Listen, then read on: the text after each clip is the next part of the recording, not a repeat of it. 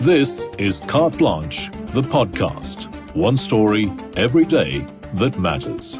Delve into the issues that impact you, whether you're in need of a better understanding of the world around you or simply seeking inspiration or unique perspectives. You'll find it all here.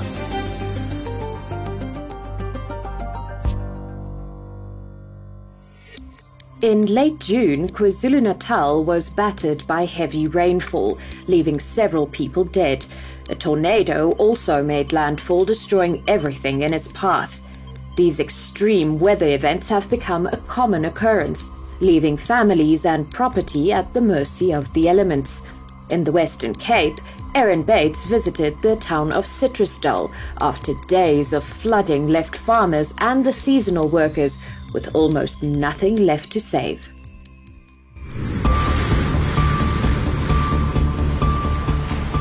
It's the middle of June. Cold fronts grip the Western Cape, one after the other. The heavens open, battering the region.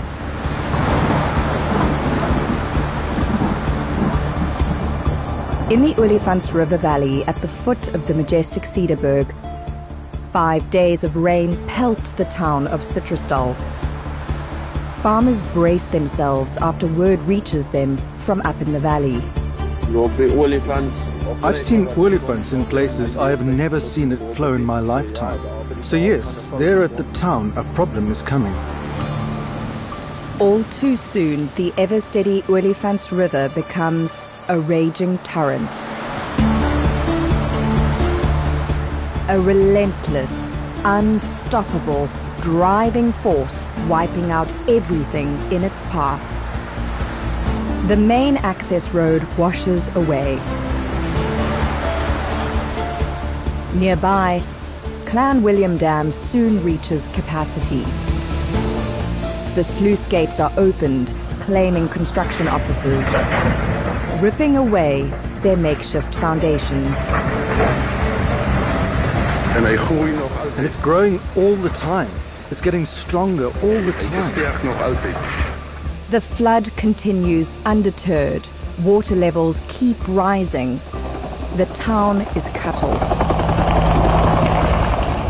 The SANDF flies in Eskom technicians to restore power. Rainfall in June is a given, but this is something else.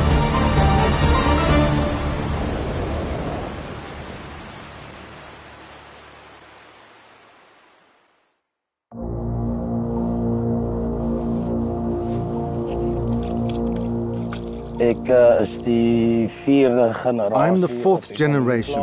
At this stage, I'm under my mother, who is the owner of the farm. Orange farmer Aubrey van Sail was one of those bracing for trouble down in the valley. As the river rises, his anxiety increases. Reports came through that this is the highest they've ever seen the river. People who are up to 50, 60 years old and grew up their whole life in Citrusdal. This immediately told us, here comes trouble. If those types of men tell you that it's the highest they've ever seen it in their lives, then yes, it's a lot of water. They were right. His entire life savings has been invested in 28 hectares of newly planted orchards, an estimated 10 million rand, obliterated by the river's mighty current. In the face of the overflowing river, Aubrey is helpless. I physically stood on the embankment to stop the water. At that time, I was standing in the orchard and saw how the water was coming over the embankment. That was for me the hardest moment to see and to know that you've done what you can, but Mother Nature has decided. It destroys a man's dreams and sets a person back a good few years. What no one here forgets is that only 5 years ago, farmers were fighting over scarce water allocations from the river, amid the most severe drought in living memory in the Western Cape.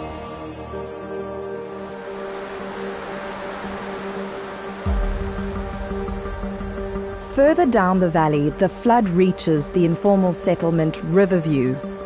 Anele Njameni is a seasonal farm worker. He was forced to flee to safety when the rains came. I woke up, the water is coming inside the house and outside the house, and the house is moving along with the river, you see. Then I started packing my stuff. With no shelter, he seeks refuge in the community hall with several hundred others.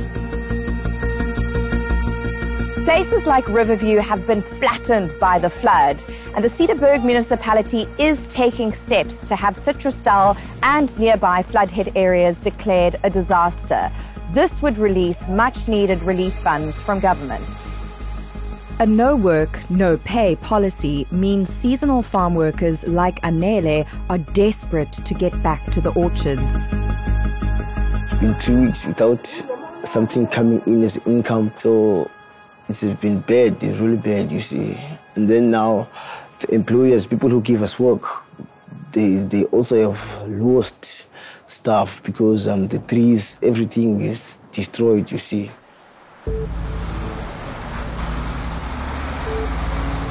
A low-lying bridge, which is privately owned, is being used as an interim measure. It had to be reinforced for trucks laden with produce. Trucks have to get in and out.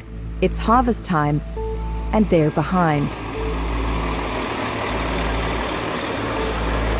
Local resident Rian Karstens steps in to coordinate the safe crossing of trucks in and out of the area over the low-lying bridge. Are we going to be able to drive over this? Is this safe? This should be fine. It's only when the water goes over the cement blocks, then we cannot cross, then we close the bridge. Oi. There we go. Easy as that. We've gone through this a couple of times where, you know, there's a flood coming and everyone's kind of prepared for it. It was only when it started happening that people realized, you know what, this is a lot worse than we've ever had before. So then typically people start panic buying. Now keep in mind we have seasonal workers. These people don't have massive cash reserves. They buy food for this week coming. They don't have a lot of food stores. So they really in a bind. And what we also had on top of that, gas started running out. Floods last cut off the town in 1984. But locals say this time around is way worse, and engineers are working around the clock to rebuild the main access road. The disaster has triggered local memories of previous floods. Johan Burger is a truck driver who's lived in Citrusdal almost his entire life. When he was a young man, the access road washed away as well. Even in 1984, the road washed away, but this year's flood was much worse. It's the first time I've seen it like that as long as I've lived in the valley. At that time, the farmers and I also helped, and we helped the most needy people. They had a rowing boat that they fastened with ropes.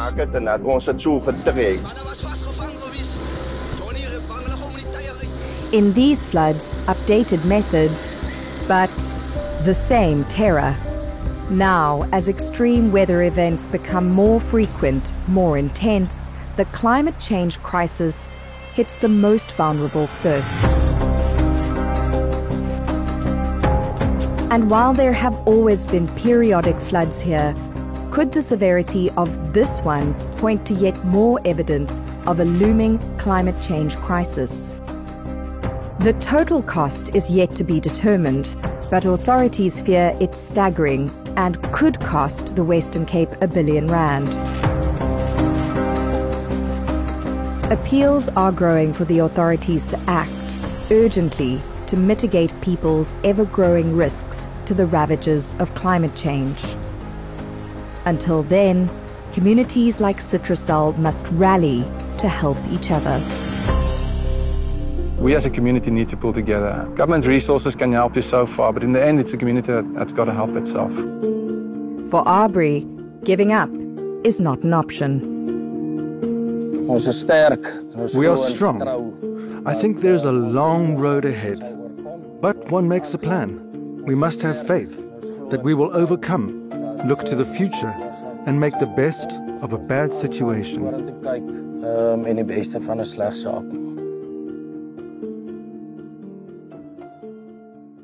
We end today's story on a positive note. Despite the heavy flooding in Citrusdal, Summer Citrus of South Africa, a group representing almost 300 citrus growers across the country, confirmed that the citrus exports from the flood-stricken area will continue as normal. With the majority of growers located in Citrusdal, this comes as a huge relief to the farmers, community, and the industry as a whole. That's another episode of Carte Blanche, the podcast, done and dusted. Remember to follow and subscribe to our show on Spotify and all other major podcasting platforms. Have something to say? Join the conversation using #CarteBlanche on Twitter, Facebook, Instagram, and TikTok.